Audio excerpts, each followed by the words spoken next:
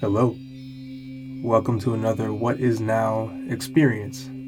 I'm Charles Freely, and I'm here with my good friend Sakib Rizvi. If we had to be categorized, we are both investigators of consciousness, with training backgrounds and professional experience in the world of psychological and spiritual healing. Each of these sessions is an adventure of the present moment. Sakib and I begin each session by sitting in silence for 1 minute and then simply see what arises now. We have no plan, no prepared material or concepts to cover, but are placing our trust in the wisdom of this right now experience.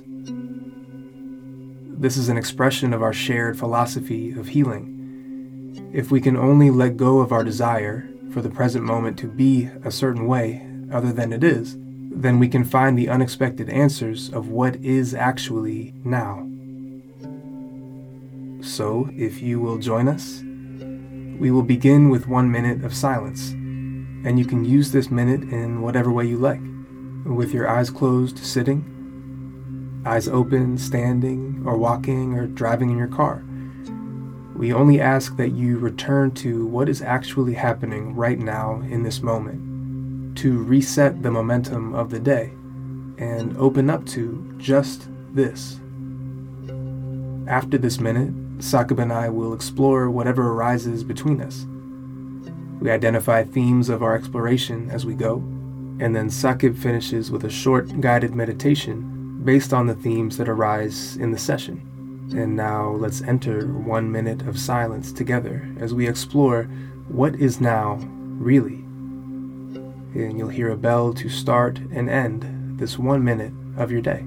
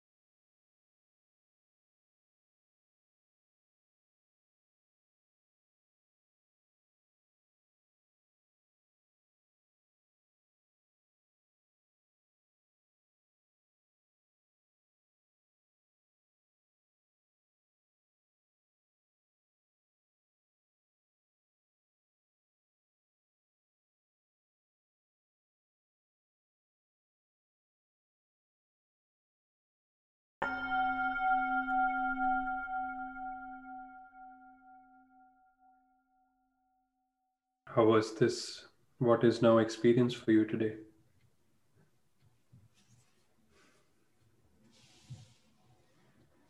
Just had a little burp arise. I think I might have mentioned before my feelings about a burp being a pure expression of truth, maybe more purely than anything I could say. So it's kind of funny for that to arise in response to that question, because maybe that's my true answer. But I noticed I was, per usual, there was quite a bit of thought arising, and a couple things. I felt kind of raw today, and like I don't know how to describe it exactly, but like almost like there's some sensitive wound that if you were to touch it, there'd be a sharp reaction to it, sort of feeling that all over my body in a way, not in any painful way, but just like a really kind of sensitive, raw feeling. And I noticed myself sort of leaning forward, like it's almost like having thoughts kind of like rushing against me, and then I'm withstanding them and like leaning forward into something that is below the thoughts or beyond the thoughts, that is, it's like really just here. And it's like I wasn't passively receiving it as much as I was like kind of like I don't know if trying is right, but sort of diving into this, just like this experience. It was like kind of like wind is sort of the visual that I have of thoughts uh, continually coming at me, and then I'm just sort of there's a very stable, sturdy me that is like pushing through all of that thought, like some sort of aerodynamic machine. And how, what was that wound experience like? How would you describe that? How would you deconstruct that? Hmm. I think that feeling is always there. Hmm. Uh, and there's something powerful about it and also very tender and sensitive. Um, it reminds me of the monastery that I go to, and I think one of my first visits there, I was down doing laundry with one of the monks that had been there for a long time, Mm-hmm. and we were just talking for a little bit, and I asked him about this experience of pain that I was having in my like chest area during meditation, and wondering if uh, there was something wrong with my posture. Maybe I've shared this with you before. Mm-hmm. And he was like, I forget what he said exactly, but he turned it to my emotional experience. He was like, "Is there anything that you're holding on to or haven't let go of?" And he kind of described that meditative experience of really sitting for hours and hours in meditation as something that's a real heart opening. You might have heard that term before. Mm-hmm. Uh, but I do feel like through this practice, a meditative practice, whatever you want to call it, over time, I've become increasingly sensitive, and there's more of an easy flow of kind of emotion to the surface, not in Mm-hmm. a way that feels overwhelming, but in a kind of beautiful way, where I feel more and more raw, uh, Mm-hmm. more of the time. Hmm. I don't know. What does that sound like to you, or have you had a similar experience, or even just your experience of like sensitivity or emotion? Yeah, I think it is becoming more aware of what is there in the body. And as you were mentioning your experience in the monastery, I also remembered my experience when I was in a in a meditation retreat. And during that retreat, like a lot of things were coming up for me, emotions, pain in the physical body, because I think we in that state we become more aware of what's going on in our own body. And I don't remember if I have like mentioned this or not, but we were watching in this Buddhist meditation center, we were watching a movie, a dharma movie. And in that movie, there was this monk who was meditating, and he had a child with him.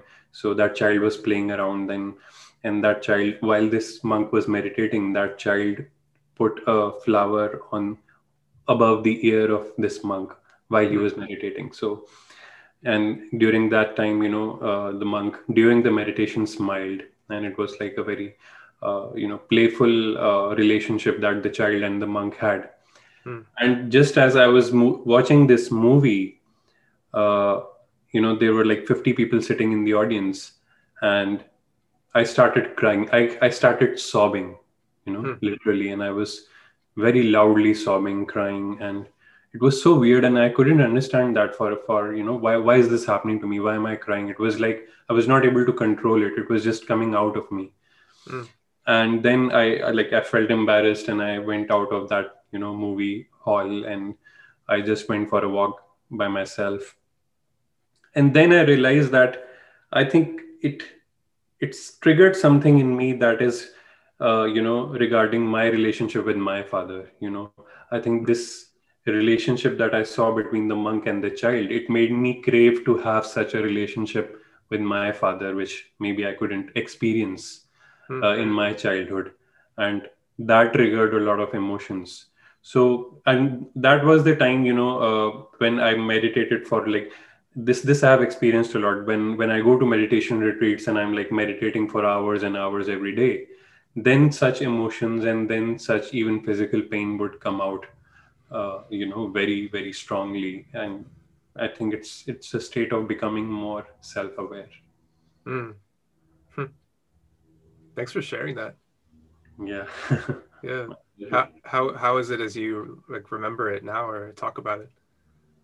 It's good because I was able to like look at that. I was able to observe that. Initially, I used to have an emotional charge, and I realized that whenever I would see, a son and a father, having a good relationship, that will bring an emotional charge in me. However, Mm. now when I was able to look at that, okay, where is this coming from?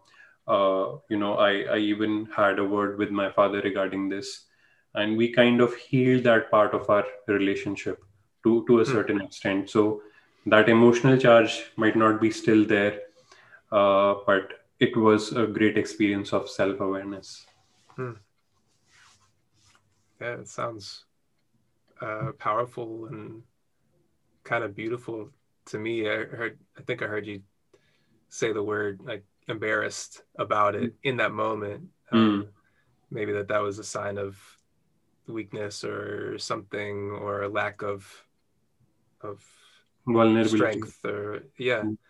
Uh, I mean, it seems to me, anyways, more and more that is the sign of like great power, and Mm. the one who is like willing to open up to that. That's like a real Yeah. powerful thing. Yeah. No, and this is something that I eventually managed to do, like, not being ashamed of crying, Mm. being a man. But that was the very initial stages for me of learning meditation. And at that time, for me, because, being a man and the kind of culture that I have been brought up in, I was not supposed to cry, and crying was like an embarrassing thing. So Mm-hmm. in that moment, I felt embarrassed. Yeah. And yeah, and in fact, even a few days ago, I was in your session, and I saw your dad supporting you in the session, Mm. during the session, and that was also kind of brought up an emotional charge for me. Mm-hmm. So that was beautiful to see between you and your father. Mm. Uh, Kind of brought a hope in me regarding my relationship with my father. Hmm. And there's a whole mixture of things there for me. Mm-hmm. Hmm. It makes me think of, I'd be interested to know if this comes up for you at all in your work.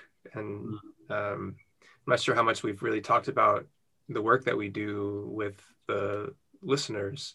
Mm-hmm. But so we both do guided meditations and live sessions and courses on this app called Insight Timer, and a variety of other things. And we both do our own versions of individual work, Mm-hmm. and from our own different backgrounds, and it feels like our own different styles of doing it, but also maybe very tied in some ways. Mm-hmm. And you describing that experience, one thing that I come across a fair amount, I would say, is the understandable like holding on to a desire for things to be different when one was younger, and maybe a deeply held on to resistance to like opening up to what was missed, and the pain of what the child version of you never got, because there might be still a part that is kind of hanging on for something to be different while I was growing up.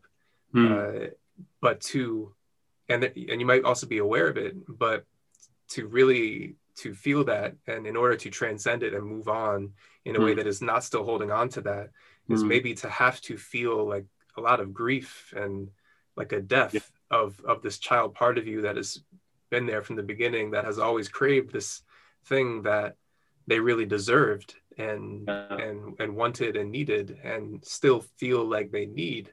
And maybe they do, maybe they'll always need it, but maybe for the experience of liberation, or fulfilling your full potential based on the life that you have, there might be the need to really feel the grief and loss that your maybe child self is still wishing doesn't have to be the case. Yeah. I wonder if that's making sense, or what you think about that. Yeah, no, it does. It absolutely does. And yeah, I have seen that in my work also, experiencing, with people here on Insight Timer, my own experiences, that is absolutely true what you're saying about grieving part. Totally bringing an acceptance of what is rather than thinking about what can be or what could have been. Um, yeah, I think, and that is the most difficult part of the work, to Mm-hmm. to bring ourselves to the acceptance of what is rather than what should be or what could have been. Just thinking, and I'm still fleshing this out in my mind, but it could also mean to, it could also lead to like big changes in your life, because so many things might have been a veiled kind of effort to Hmm. still receive that thing that you never received. Hmm. Whether it might be in relationships or in your work or something, these Hmm. could still be ongoing efforts. Hmm. And they could be maybe like those behaviors that we continue to do, even though we know that they are like, why do I keep doing this? Maybe Yeah. in some way they're efforts of our child selves that are still somehow trying to get the attention of maybe those figures, or get the thing that they never got. Hmm. And Hmm. and this version of us doesn't have the adult capacity to like understand that, well, that's not going to get that, but that Yeah. this could be their only hope, their only like, well, if I keep doing this, maybe if I keep being bad, or if I keep uh whatever it might be, however I can get that love and attention from Yeah. this other figure that never Hmm. gave it to me. Yeah. Yeah. No, I think you are absolutely right, and uh, I also believe that one part is of it is acceptance, the other part of it is healing. Mm, So one is acceptance. Okay, I had this relationship with someone. This relationship maybe didn't work out well for me. Whoever it was, a partner or a father figure or mother or child, whatever that is. But then I believe once we build that acceptance, as you said, once we grieve a lot, there is also an opportunity to heal. But that healing doesn't come from an expectation. So, healing the relationship, maybe, even just having a conversation in which you talk about things, simply just a conversation rather than trying to force that relationship or trying to mm, force things in that relationship. So, mm. acceptance one and then healing. So yeah, I think both are necessary. Healing also is a very tricky part, because when we do have those conversations with those people once again, then old things come in that in that conversation, old patterns repeat, and we might also start having certain expectations that, okay, now that I'm working on this healing, now I'm talking to this person, it might be that my relationship might improve. So there is an expectation there as well, but Yeah, doing it with total acceptance and without having any expectations, that can be helpful. yeah, that's tough, I think, because you could be doing all of this work and all this effort Hmm. on your end, Hmm. and but at the same time, that other whoever else is involved, they Hmm. may not be doing Yeah. that, or they may not be interested in doing that, and that can make it even more frustrating for Yeah. Yeah. you to be opening up, being vulnerable, being honest, and Yeah. then not receiving something back. So I hear what you're saying. A big part of maybe the healing is to take ownership of what you can, and then Yeah. genuinely Absolutely. And identifying maybe that accept the yeah, rest. identifying that, whether this healing should be done just by myself or whether this Mm, healing can be done potentially between two people. But if there is no potential of healing between two people, then I think the all the healing is about just about you rather than the other person. mm. So yeah. Yeah. Hard to gauge that too, because I can imagine, and I know from experience with some of the people that I've worked with, Hmm. like, how do you know like when to stop? Because you might continue to put it on your shoulders and be like, well, I'm Hmm. just not trying hard enough, and if I try a little bit more, or if I do this or do that, or if this didn't work, maybe I should try this. Because Hmm. I can imagine that would continue to maybe replay feelings of maybe some shame and guilt that you have about yourself, and like, oh, this is just another example of me doing it wrong. And so I need to keep trying, when in reality, maybe like you're doing the best you can. And it's just that the other, whoever this other figure or combination of figures involved are, they're actually not interested in this, or they're not aware of it, or they're incapable of it, or like whatever it might be. It's making me think of this, like there's a popular notion in psychology where, and maybe we've talked about this before, you're probably aware of it, where like a child early on in life, if their parents, like if there's, or if at large there's society, or if there's stuff that is going on that's really wrong, it's a safer thing for the child to see themselves as bad, that I'm bad, because if the world is bad, or if my caregivers are bad, like that is a much scarier possibility than if it's just me. Because if my caregivers are bad, there's out of my control, and like, especially as a helpless child, that's like a really scary thing. And then if that could be an indicator that the world at large is a scary place to be in, which is like, holy shit, like, how do I face that when that might be the reality? But to take it on yourself, likely not with the awareness that this is what is happening, but that, okay, there's something wrong with me at the core, so I need to be a really good child, or I need to like play the parent figure for my parents, or I need to do these things. And as long as I can do that, then things will be okay, and the world will be safe. And as long as there's something wrong with me, I can work on that for the rest of my life. But maybe kind of what we're talking about is to see that there never was actually anything wrong with you, and to open up to the pain of, there might be things wrong with the world, or there's things wrong with everybody, and like there's a lot of pain and sadness to feel in the midst of that. Maybe on the flip side of that is living a really present and free life. And it might be that there is nothing wrong with the world, considering that we all have, maybe we don't have yet acceptance for all, like the qualities, all qualities that a human being has. And what I realized in my journey, that each one of us has like all the qualities, starting from someone like a Buddha, going up to someone like a Hitler. We have all the qualities inside us. It's just about the various circumstances that we go through in life, what those qualities can trigger. So for example, someone who is born in a family where crime is something which is like normal, crime is something which is an everyday activity, then that person might be, at heart a good person, but crime is so normal for that person that he or she doesn't see it in a way which is wrong.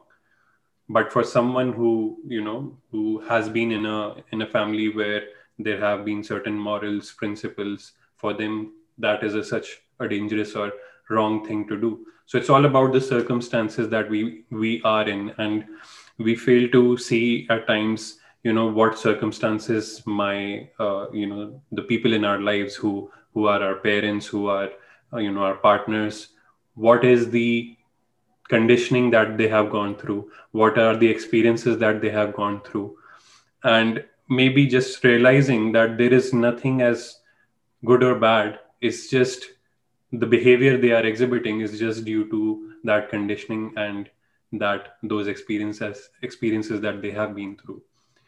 I think once we come to that realization as well, then we can also build acceptance for not only ourselves, but also for the other person, and not see them as something evil.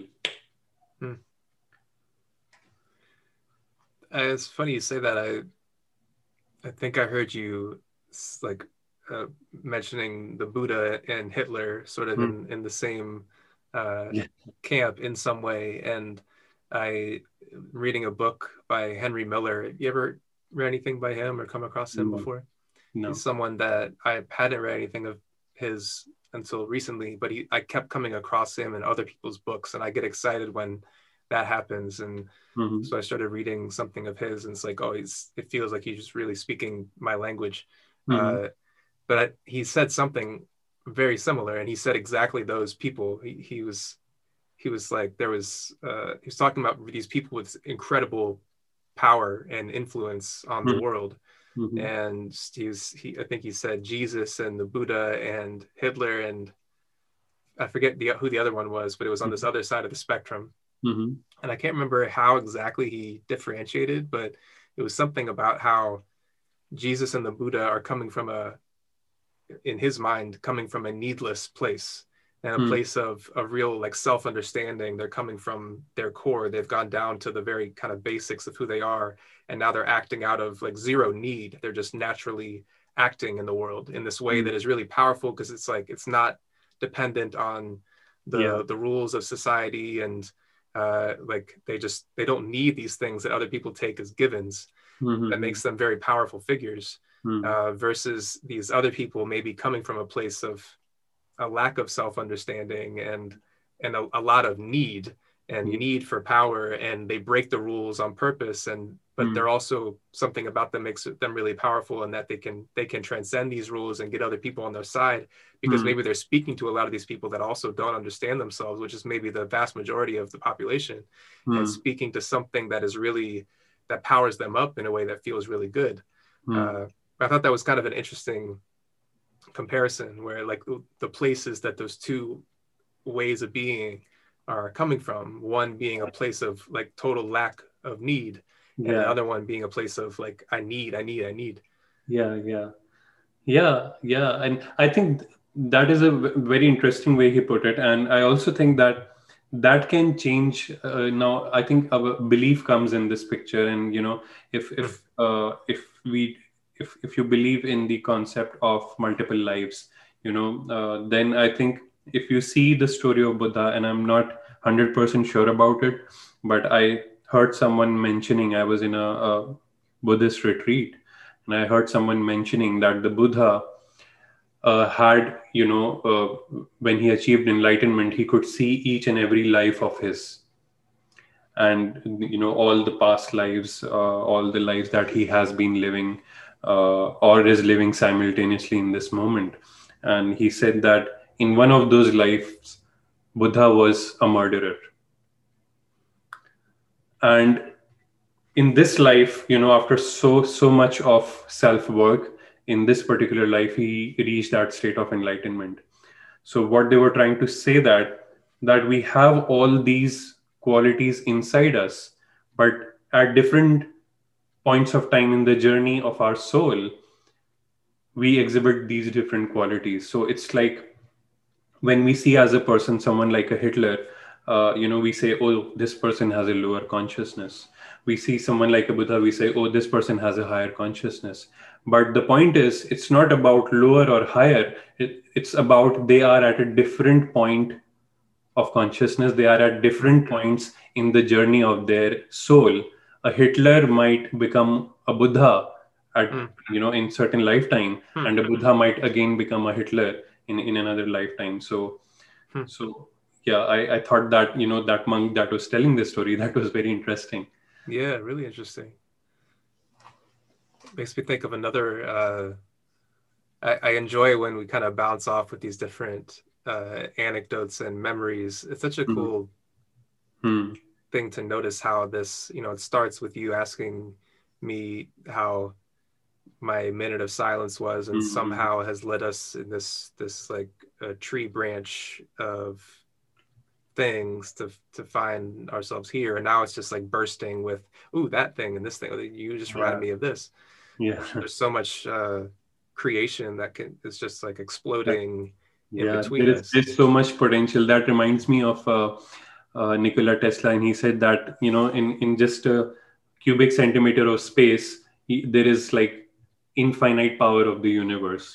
Just a cubic centimeter of space, energy in that can power the entire world. And I can see that as this present moment, this now moment, that this now moment, this vacuum, this 0 point field that we start from, and we eventually, how that builds into creativity and different things. It's just beautiful. In this space where we're open to it in a playful and safe way, where anything could be explored. Because I could see it maybe staying like I don't know whether it's lower or higher, but staying somewhere on a very kind of limited level if we're maintaining this kind of transactional thing. But if we start with that 0 point and then we're just sort of nourish it and we're in this space of openness, it can really go anywhere in this really unpredictable and fun way. But so that reminded me, you mentioning the multiple lives and just kind of the different parts of the journey. It might not feel totally related, but, and maybe I've mentioned this before, that's probably also a thing that happens as we have more of these meetings, because we have probably only a finite number of these memories and stories to some degree, but we're still also constantly absorbing them, I think. So maybe this one has come up before, and tell me if you've heard it. It's about there's this like, you know, monk or spiritual master figure, and there's a warrior, like a military or samurai warrior or something like that.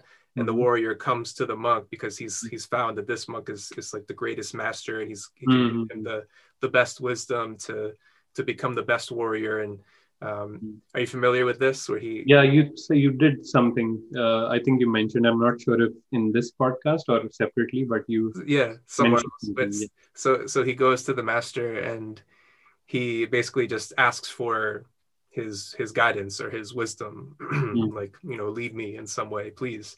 And the master responds by making fun of him, and he like berates him. He says like, what kind of warrior who could you possibly protect? And keeps on doing this as the warrior gets more and more angry. And here the master is this like old, feeble man, and the warrior is this strong, like strapping person. And so he's getting so overwhelmed with anger, and the master keeps on berating him, keeps on making fun of him, until the point where he takes his sword out and he's like about to attack the master. And then the master is like, he stops and he says, "Here open the gates of hell." And then the warrior sees what the master is telling him, and like understands the wisdom of that, and sheaths the sword back and sits back down in front of the master, sort of in a very deferential position. And then the master says, "Here open the gates of heaven." And I really like that. And I'm remembering now, I think probably the beginning of that is the warrior asking, like, what is heaven and hell? And so then that's the progression that happens, and he has some sort of experience what hell is, and then experience what heaven is interpersonally. Just make me think of these different manifestations, and that we all have maybe the full continuum of this stuff inside of us. No, that's a beautiful story. And no, I don't think you mentioned it in the podcast, and it's so wonderful to listen to that. And and I think heaven and hell, I think we as human beings, we experience heaven and hell in just single life. It's not only about multiple lifetimes. We can see that how we have been in different situations. Have not we experienced anger? Have not we experienced, traces of ego? Have not we experienced moments of compassion? I think all these characteristics, these extreme characteristics, we have experienced not only in multiple lifetimes, but within this lifetime as well. And, I was doing a session on projections, and I'm sure you are very much familiar with this, as this is part of your field, that how we project onto others. And I was asking this question. So I told them to list down people who they hate the most. So someone listed a person in their family, someone listed a political figure. There were people who talked about Hitler. And then I asked them, okay, so what qualities do these people have? So someone then wrote, okay, these people are full of ego, these people are full of anger and all that. And then I asked them the question, okay, now tell me, have you ever, in your life experienced this? Have you ever been angry? Have you ever been egoistic? And for all those, there were about 10 to 15 listings. For all those listings, they said yes, we have been. Now someone was okay, I don't have the quality of a murderer. I said, okay, that what kind of a person will be a murderer?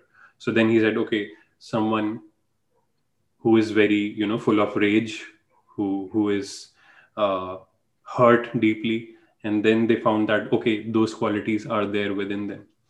So I believe that not only in multiple lifetimes, but also in this lifetime, we do get traces of experiencing all those qualities, Mm. which are on that wide spectrum of, as we said, Buddha to Hitler. Yeah. Huh. Yeah.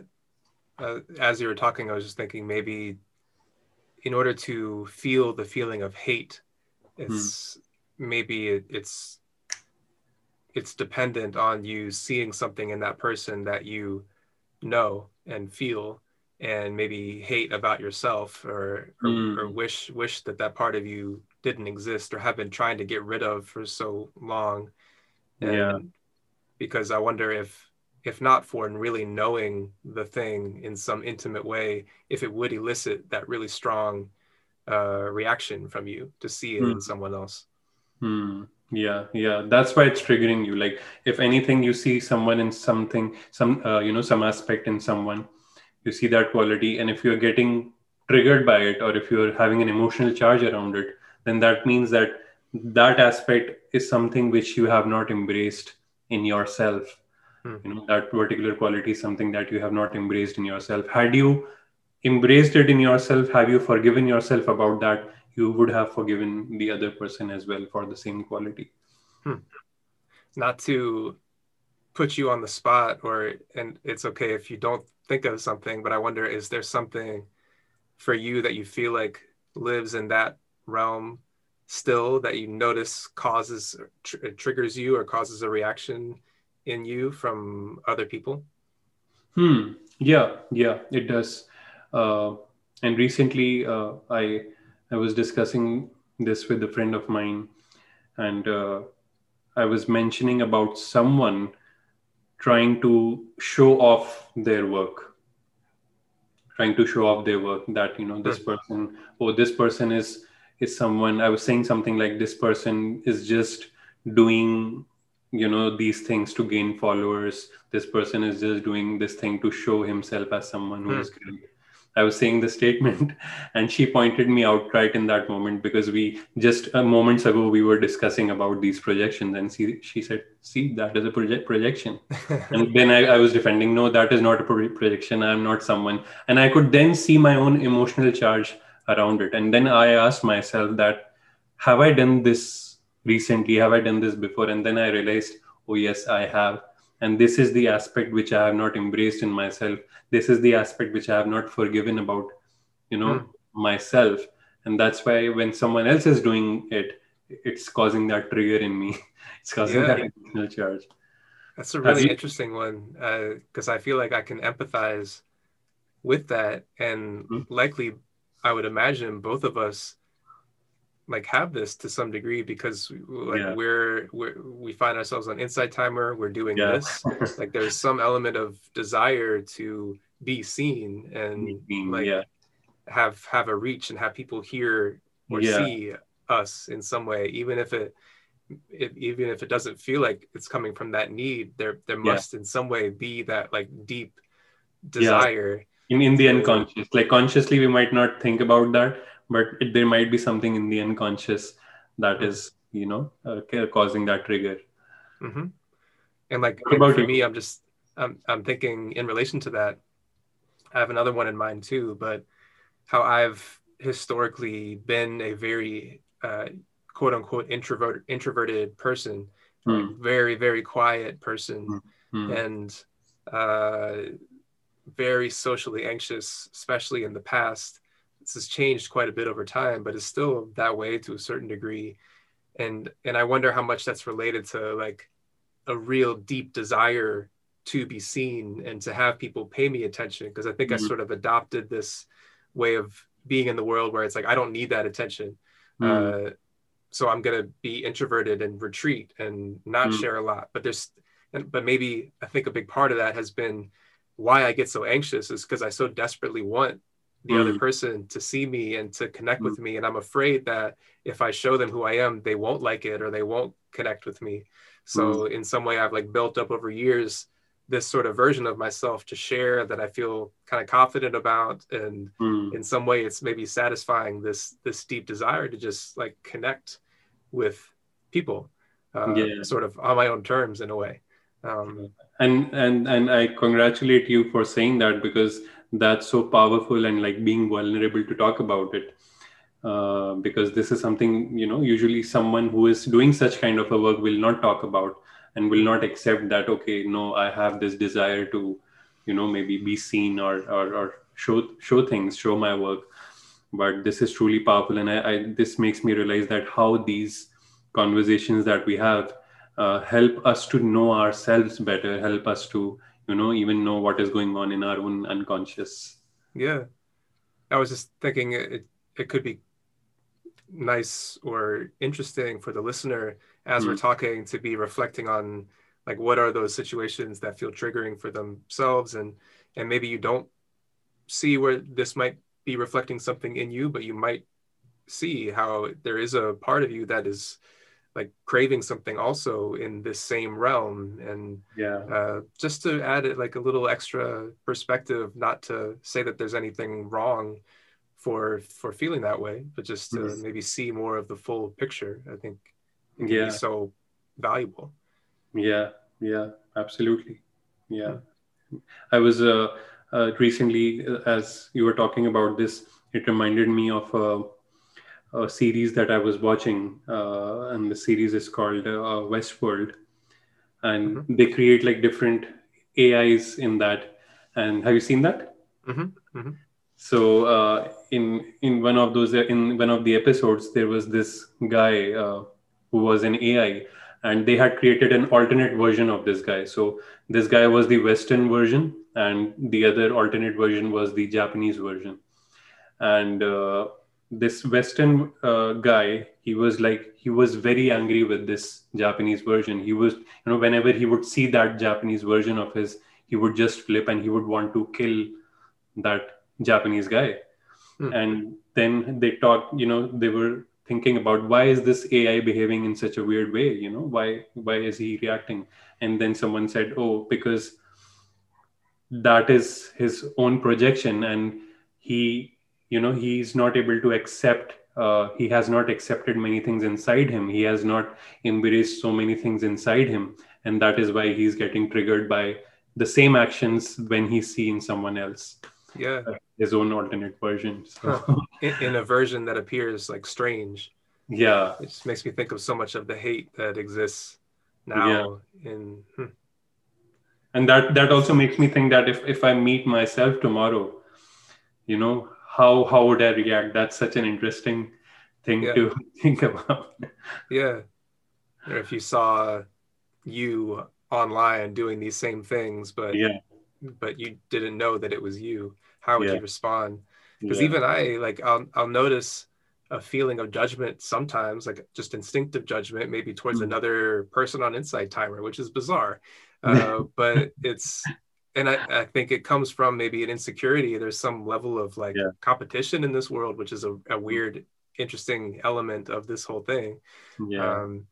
But I could imagine maybe feeling that towards myself. I mean, something I do feel proud of is my willingness and my constant effort to notice those automatic judgments, because that's just going to inevitably happen. And then to step back from them. But it's kind of funny to notice when they continue to... No, it totally resonates with me. It happens with me as well. And it is so good to talk about this, because this is how we can transform it. So what do you think about shifting into maybe some sort of practice? Sure. Yeah, there's an interesting practice which I just mentioned that comes to my mind. So let's do that. Sounds good. So now we shift into small, short guided meditation, and you can get into your meditative posture and gradually close your eyes. Or maybe if you don't want to close your eyes, that's absolutely fine. Whatever that comfortable posture is for you.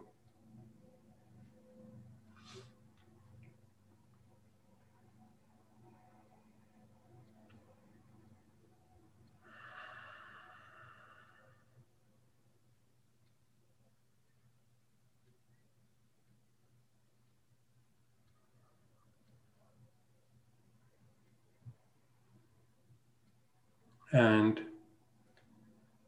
now you can just be aware of your breath.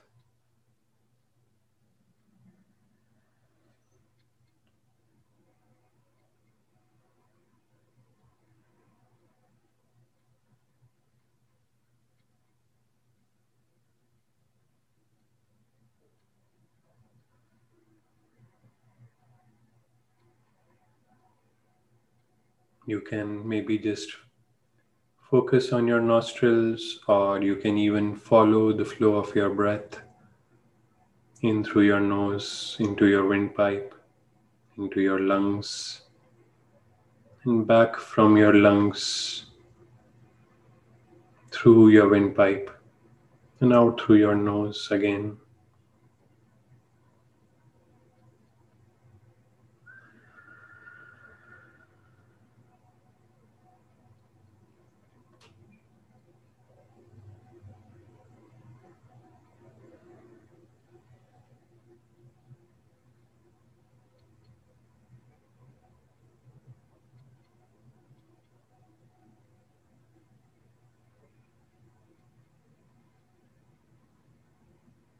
And with each breath, feel your body relaxing.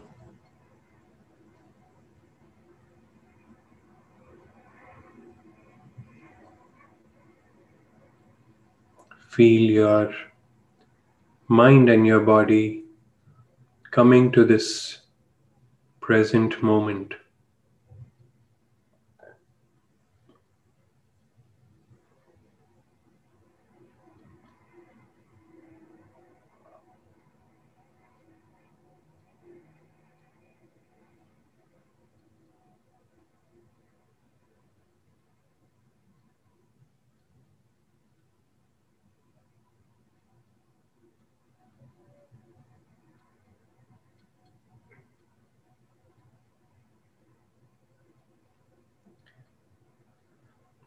And then in your mind's eye, imagine and visualize that you are meeting yourself.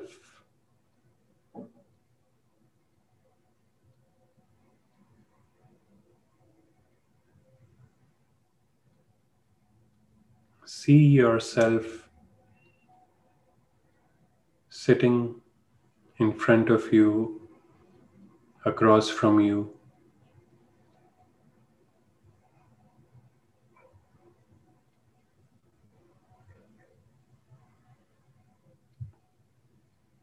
And just observe yourself.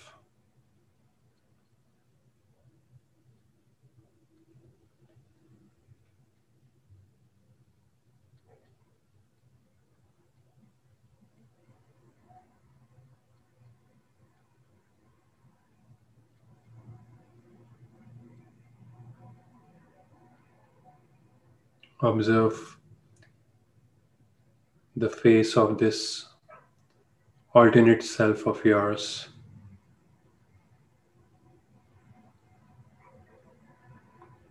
Observe the expressions.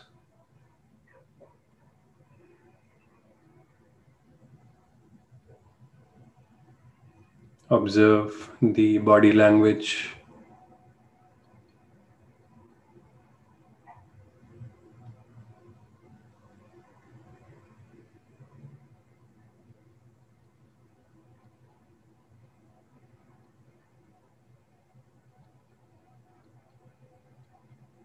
And just check, how do you feel about this person?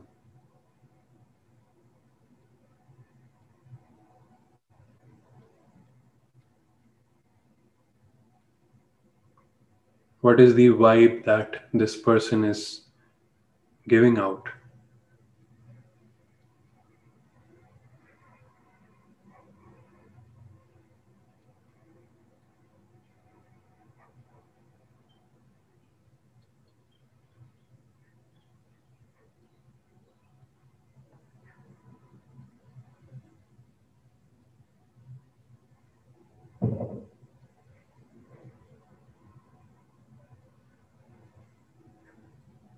Maybe just notice what are the things that you like and dislike about this person.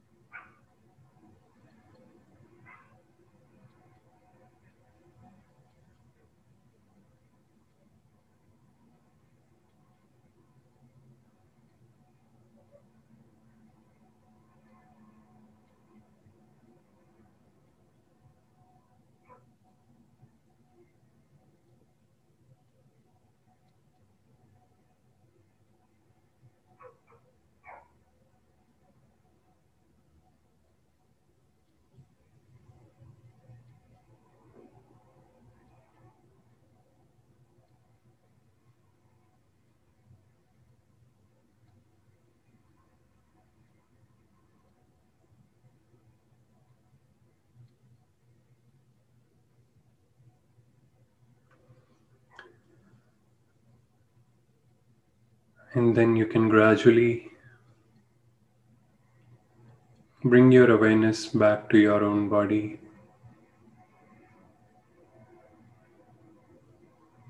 to the presence of your body in your surroundings.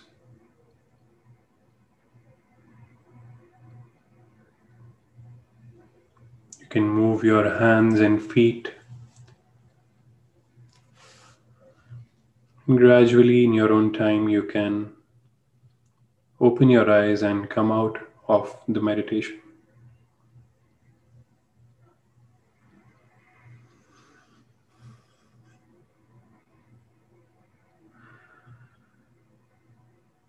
So before we end this session, I'm curious to know, what was your experience?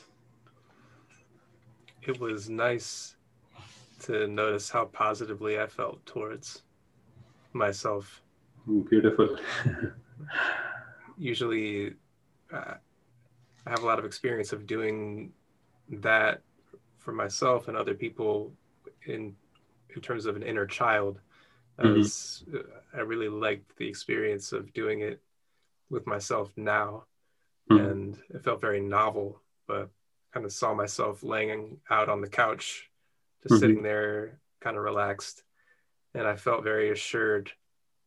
Maybe it's because I know myself, of their intentions towards me, which is just they desired me to feel good and held no ill will towards me as I was there sitting with them. So it was a new and really nice experience. What was it like for you as you went through it? Yeah, for me it was, I could see initially all the wonderful qualities, but there were certain things that I noticed, that I might not like about myself. And one of those was being humble. So this was something I observed. Now I don't know where this is coming from, but definitely this is something for me to contemplate on. So I was like telling myself that be more humble, be more humble. Interesting. Yeah, something to sit with. Yeah. And for the listener, we would love to know that what was your experience, and if you want, you can share that through the comments. And it will be really interesting to know. So let's see. Sounds good. Thank you for that. As always, I really appreciate your willingness and your ability to just do that in the moment. It's pretty My awesome. pleasure. And thank you for the amazing time today. See you soon. See you. Thank you for joining us in the What Is Now experience. We hope that you liked the episode. If there were any insights or ideas arising for you as you were listening to our conversation, then you can share those ideas through your comments. We would love to know.